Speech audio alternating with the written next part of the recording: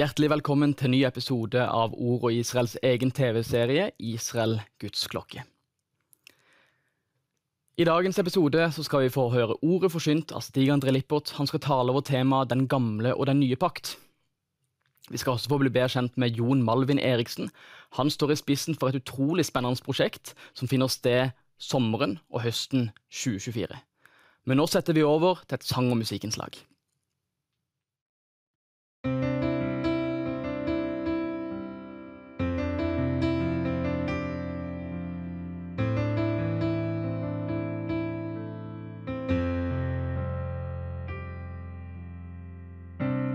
Hvem kan lyse opp min sti som en lykt for min fot, gjøre natten om til dag og gi meg nytt mot.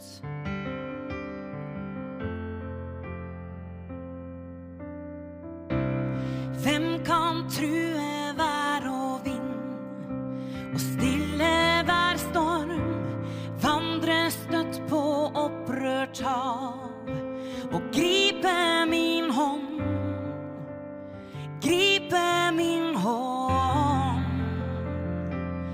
Gi meg Jesus, bare Jesus, en uendelig kjærlighet, ufattelig dyp og bred. Gi meg Jesus, bare Jesus, ingen andre er lik deg, Jesus.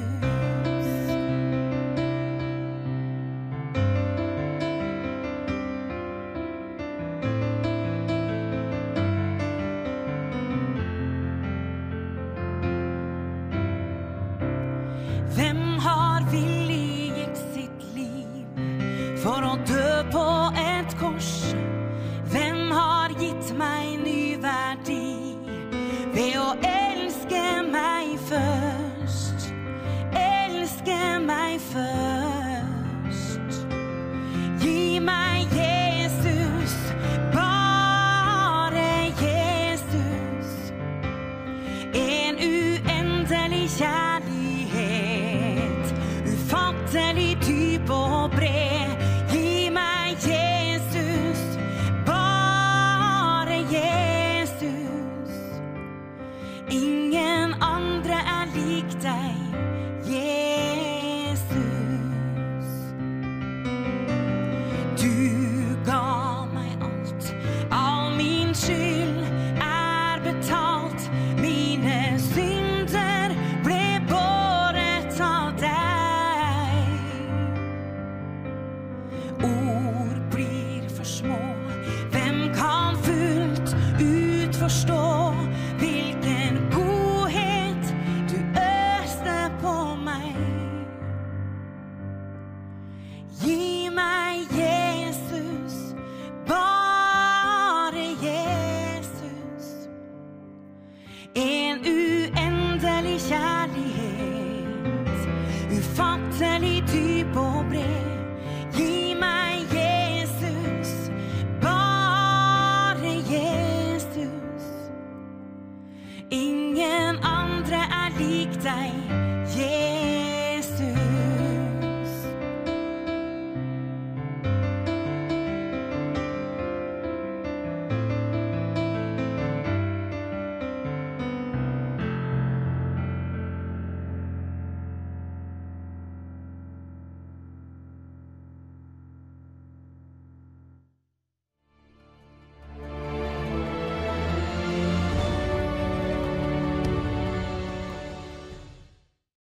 Nå skal vi få bli kjent med Jon Malvin Eriksen. Han står i spissen for noe som heter Returning to Jorsal.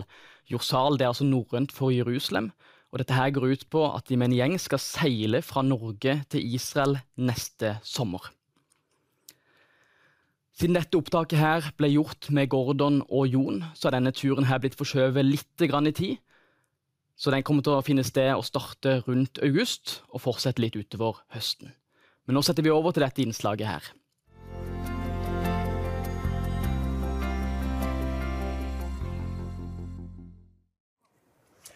Jeg står her med John Eriksen. Han litt ukjent navn for meg, men jeg har jo lagt merke til at du har vært intervjuet på det i flere av de kristne avisene. Du står i et veldig spennende prosjekt, men først, hvem John Eriksen? Ja, hei. Du, jeg til dagen gymlærer på en videregående skole i Bergen. Ja. Pluss at jeg pastor i Betel Bergen, som en pioner- og misjonskirke. Ja, spennende. Og du jo bare unge mann. Takk for det. Tusen takk for det. Ja, jeg 48 år da. Så, ja, det bra. Og nå lever vi jo så lenge, så ja. Nå vi unge. Men hva var det som vekte interessen på deg når det gjaldt Israel? Og jeg vet du hva? Det var faktisk når jeg skulle ha et vikariat i samfunnsfag på skolen min, og jeg ba til Gud om hva det noe du har lyst til at jeg skal undervise elevene mine om i år. Og veldig tydelig og klart så kom det, du må fortelle dem om mitt folk. Ja, spennende. Der begynte det, av alle steder. Ja, og har du vært en kristen hele livet? Ja, jeg har faktisk det. Ja, søndagsskolen var på en måte avgjørende. Ja. Men når jeg var 10 år så opplevde jeg at Gud kalte meg til å følge. Men du har gått inn på et prosjekt som utrolig spennende. Returning to Yorsal. Det jo norrønsk. Ja, det det. Og det må du fortelle litt grann om nå til det jo ikke så mange som skjønner det. Kanskje at Yorsal faktisk Jerusalem. Nei. Men vi skulle reise altså, i kjølvannet til Sigurd Jorsalfare. Ja. Og da altså Yorsal det norrøne ordet for Jerusalem. Han som for til, eller dro til Jerusalem. Ja. I 1108. Med 60 skip og en hærstyrke på 6000 mann. Ja, tenkte jeg. Neste år så skal vi reise i hans kjølvann. Det betyr vi skal besøke de samme plassene, samme byene. Han brukte 3 år på reisen, vi bruker 2 måneder. Ja. Vi deler opp i 7 etapper, så folk kan være med på en etappe som var i snitt 10 dager. Og så var det norske korstoget, og vi skal gjøre det motsatte på en måte av det som i hvert fall den negative siden av korstogene, det stod for. Vi skal presentere korset på en god måte i ord og gjerning på vei ned. Og så skal vi få velsigne de jødiske folk. Og dere reiser ned med skoleskipet Kristian Radich. Tenk det. Ikke Lemkull. Jo, men det var jo... Jo, men de jo velkommen til å bli med de også. Når vi har følt opp på Radich, så det jo plass til et skifte. Ja. Og hvor mange tar dere sikte på som kan være med i slengen da? I slengen 80 stykker. Så har vi på en måte, vi har en fast gjeng som med på hele turen. Så de blir en sånn kjernegruppe da. Ja, så mannskapet på Kristian Radich, det jo mannskapet som der til vanlig, det ikke det? Det de som styrer skuten, men det jo lagt opp sånn at for de som seiler disse gamle skipene, så må jo alle være med å seile. Så man har 4 timer seilingsvakt på, så har man 8 timer av, men og så 4 timer på, men så innfører vi en bønnevakt i tillegg da. Så vi skal ha kontinuerlig bønn og lovsang hele veien. Men hva var det som vekte den interessen? Det bare noe som har monet seg fram? Nei, det var jo et profetisk ord, eller et ord som kom på i menigheten vår egentlig, som på en måte var utgangspunktet. Sammen med en venn av meg så hadde jeg en drøm om et hvitt seilskip som dro til Israel fylt av unge folk. Egentlig 2 venner som har hatt den drømmen. Så da ble dette her... Men fikk Kristian Radich ledelsen der, de var positiv? Ja, men vi har jo også et offentlig oppdrag, sant? Det ene jo at det å reise til byer og velsigne de og gjøre gode gjerninger og også dele evangeliet, men det synes de var flott. Og så det 1000-årsjubileet for kristenretten neste år. Så vi får ta med et takkebrev fra det norske folk. Ja. Tilbake til de jødiske folk, som takk for den arven som har velsignet oss i 1000 år. Og vi får lov til å også ta et oppgjør med antisemitisme i vår historie. For det 1000-årsjubileet neste år har det motto da, at de ser til fortiden for å forme fremtiden. Og da tenker vi at i fremtiden, selv om den norske historie har noen skampletter i forhold til antisemitisme, så tenker vi at det vil vi reise oss opp imot i en tid der den øker i Europa. Så vil vi si at Norge i fremtiden skal være en trygg havn for det jødiske folk. Ja. Har du mange gode støttespillere nå med deg? Ja, men vi jo vi dannet en forening, sant? Vi folk fra ulike menigheter, men dette jo på en måte Og så har vi ungdom i oppdrag som hovednøkkelpartner. Ja, så bra, så bra. Men vi ønsker jo å rekruttere og ha med oss menigheter og folk fra hele landet, sant? Så vi får gi en oppfordring nå til de mange som kommer til å lytte på dette programmet, at de er med og ber for det, og er med oss og støtter det. Absolutt. Ja. Støtter det økonomisk, støtter det i bønn, men også fronter det i menigheten, og også tenker om har vi noen, har vi barn, barnebarn, for de som vi kan tenke å være med oss og sende på skipet. Sånn at vi alle kan stå bak den reisen, da, for det at tanken er at det skal på en måte være den kommende generasjonen fra Norge, da, eller som er representert på skipet. Veldig bra, veldig bra. Gud velsigne deg i dette arbeidet. Veldig interessant å høre. Tusen takk.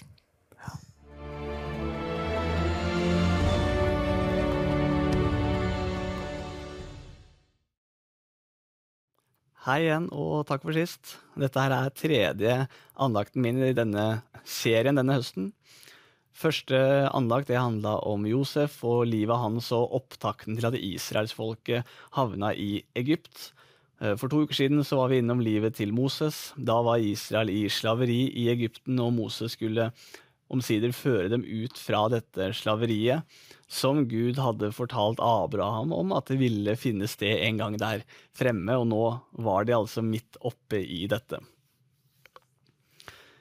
Vi er et godt stykke inn i andre Mosebok nå. Israelsfolket har kommet ut fra Egypt. De har blitt jaget av egypterne. Egypterne har fulgt dem ut gjennom i havet som skylte over dem, så hæren deres døde, mens Israelsfolket de kom helberga gjennom.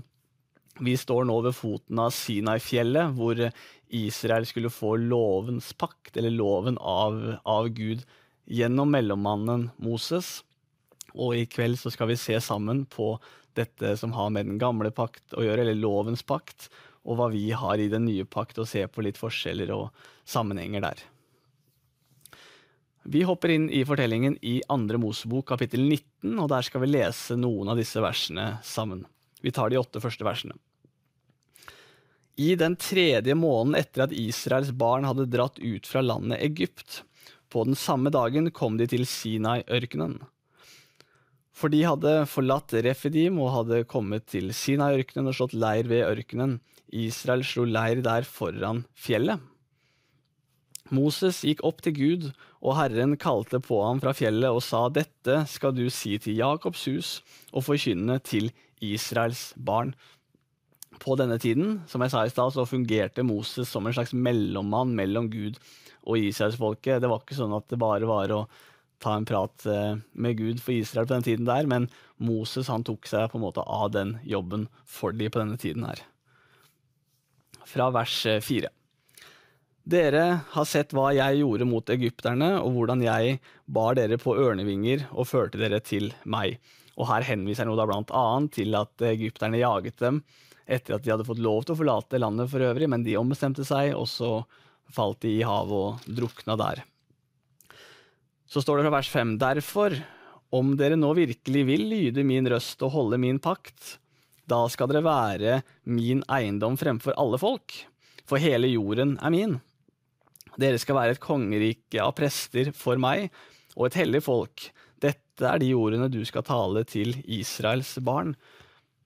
Og dette her er altså opptakten til loven, og her er det jo betingelser inn i bildet, hvor Israel skal få jordiske velsignelser hvis de holder jordiske lover og regler, og så gikk jo det litt sånn i bølgedaler da, hvor godt de klarte det.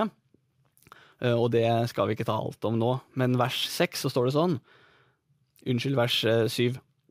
Så kom Moses og kalte til seg folkets eldste, og la frem for dem alle disse ordene som Herren bød ham. Da svarte hele folket samstemmig og sa, alt det Herren har sagt, vil vi gjøre. Så tok Moses folkets svar med seg tilbake til Herren. Israelsfolket de skulle gjøre alt det som Herren hadde pålagt dem. Det var ikke noe å si på hverken selv hvor godt de så på seg selv, eller motivasjonen her, men det var jo ikke slik det kom til å gå, viste historien seg da. Og leser vi fra kapittel 20, så kommer jo de 10 bud, som sannsynligvis er de mest kjente delen av denne loven, men så inneholder jo den langt mer enn det.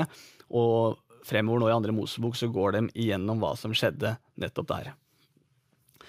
Nå har ikke jeg tenkt å ha selve loven som hovedtema i kveld, den kan du godt lese gjennom selv hvis du har lyst til det, det mye interessant der. Men Gud han har brukt Israel for å vise oss noe. Det som vi gjerne kaller et demonstrasjonsfolk da, på kristenspråket, men Gud har altså brukt Israel som folk gjennom historien for å vise oss noe i vår tid, og for å vise hvordan han vil ha det, hvordan han tenker, og hvordan hans frelsesplan fungerer. Og så kan vi lære noe av det. Det som vi møter med Israel i ørkenen her, og det som har skjedd tidligere med patriarken i første Mosebok, det løfter Paulus frem i sine brever ved flere anledninger når vi kommer til nytestamentlig tid. Noe av dette som vi ser her som har med loven å gjøre, det kobler Paulus opp med Abrahams barn noen generasjoner tidligere, og så setter han dette i sammenheng for oss. Og det gjør han blant annet i brevet til Galaterne, Galaterbrevet. Og det det jeg har lyst til å se på nå, i siste halvdel her, og da blar vi til Galaterbrevet kapittel 4, og så starter vi i vers 21. Så sier han, «Si meg, dere som vil være under loven, hører dere ikke loven?» For her i Galatia så var det en gruppe som man gjerne kaller for judaister i senere tid, og de mente det at frelsen i Jesus den var vel og bra, men dere måtte gjøre jødiske skikker i tillegg. Bare for å ta det veldig kort, vi har ikke tid til alt det der akkurat nå, men det noe av bakteppet da, men så jo Paulus selvfølgelig uenig i dette her da, og sier at det holder selvfølgelig, og så konfronterer han disse menneskene og sier at det dere som har lyst til å være under loven og gjøre som den sier, hvorfor følger dere ikke loven? Og så trekker han linjene tilbake til Israelsfolket for å vise hva Gud har forkynt i den første tid, som vi kan hente fram i vår tid. For det står skrevet at Abraham hadde 2 sønner, da han tilbake i første Mosebok. Den ene var av slavekvinnen. Abraham fikk jo en sønn på egen hånd, holdt jeg på å si, før Isak kom, altså Ismael. Den andre var av den frie kvinnen, og det jo da Isak som Sara fødte til ham.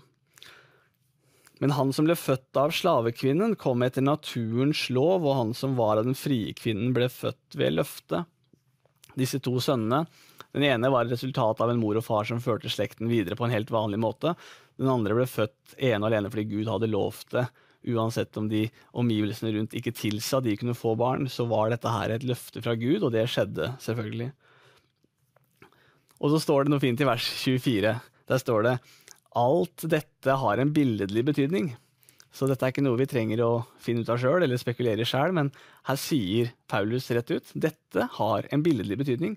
Her har det skjedd noe i første Mosebok, som vi henter frem i vår tid, som har betydning for oss, og som vi kan lære av. Det har en billedlig betydning. For disse 2 kvinnene de 2 paktene. Den ene fra Sinai-fjellet, og det den vi leste nå i andre Mosebok kapittel 19, det lovens pakt til Israel. Som føder til slaveri, og det Hagar, altså det da moren til Ismael som Abraham fikk første barn med. For denne Hagar Sinai-fjellet i Arabia, og svarer til det Jerusalem som nå, og som i slaveri med sine barn. Og så snakker han her om lovens pakt, eller den gamle pakt som vi gjerne kaller det da, selv om det flere gamle pakter. Så står det videre fra vers 26, men det Jerusalem som der oppe, fritt, hun som mor for oss alle. Og så kommer det litt om den nye pakten. Og så henter han et sitat ut fra Jesaja 54, og det interessant i seg selv at når Paulus skal beskrive noe i nytestamentlig tid, så henter han noe ut fra gammeltestamentlig tid, altså de siterer skriftene som de kalte det da, for det det de bygger på, det det de står på. For det skrevet, gled deg, du ufruktbare, du som ikke føder, bryt ut i jubelrop, du som ikke har fødselsveer, for den enslige har mange flere barn enn hun som har mannen. Nå vi søsken, løftets barn, slik Isak var. Vi barn av noe annet enn det Israelsfolket var på den tiden der. De fødte selv, altså de måtte yte og bidra og klare noe selv. Det skal ikke vi som under den nye pakten. Vi som under den nye pakt, vi føder ikke eget, altså vi må ikke få til frelsen selv.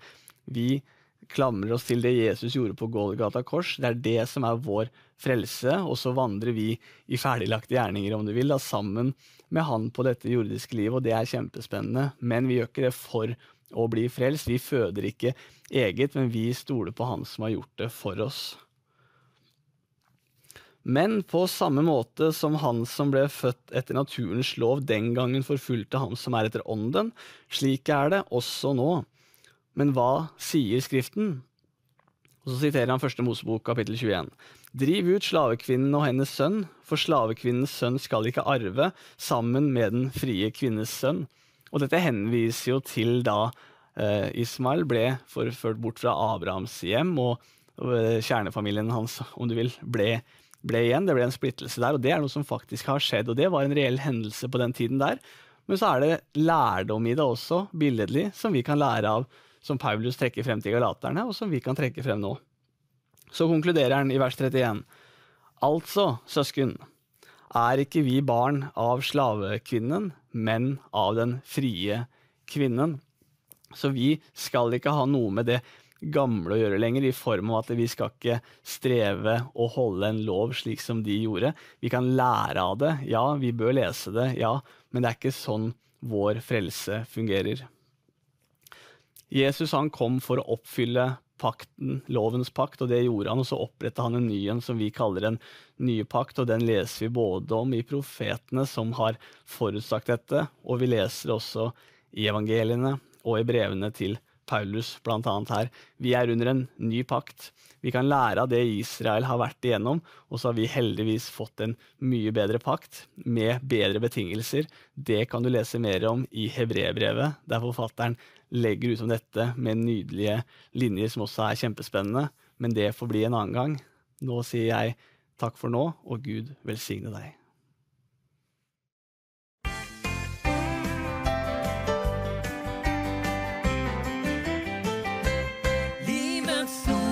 Vackra gåva bär jag med mig, att få älska och att älskas utav dig. Du finns alltid där när jag inte orkar mer. Kärleken en kraft som du ger. Vi går igenom livet som främlingar ibland, istället för att räcka ut en hand. Vi kräver så mycket och glömmer bort att ge, men gång på gång så lär du mig att se. Livets stora vackra gåva bär jag med mig, att få älska och att älskas utav dig. Du finns alltid där när jag inte orkar mer. Kärleken din kraft som du ger.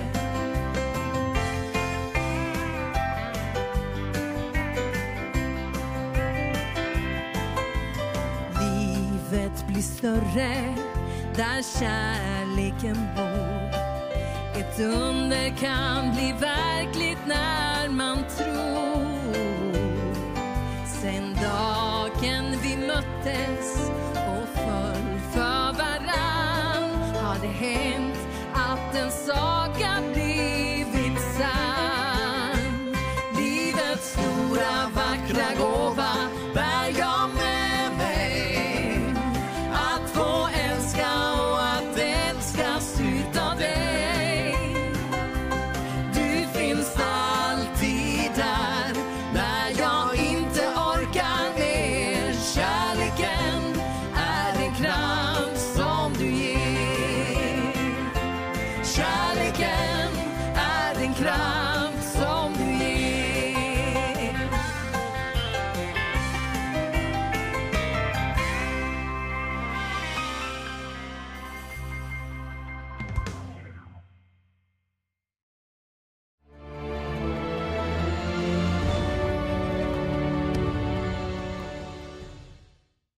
Den norske bevegelsen Ord og Israel har en visjon. Jødene får Bibelens syn på Jesus som deres Messias. Den kristne menighet får Bibelens syn på Israel. Organisasjonen gir støtte til flere tiltak som omfatter både jøder og arabere. Bli bedre kjent med arbeidet. Se vår nettside ordeogisrael.no. Da går den episoden mot en avslutning, og da har jeg bare lyst til å løfte fram Ord og Israels egen YouTube-kanal. Her ligger det rundt 300 videoer med forskjellige møter i Ord og Israels regi, blant annet fra sommerstevne i sommer. Så følg gjerne med der og ta en titt om dere er nysgjerrig. Da ønsker jeg bare å takke alle som har fulgt med på dagens episode. Vi er tilbake på skjermen også neste uke, så følg gjerne med da. Gud velsigne dere.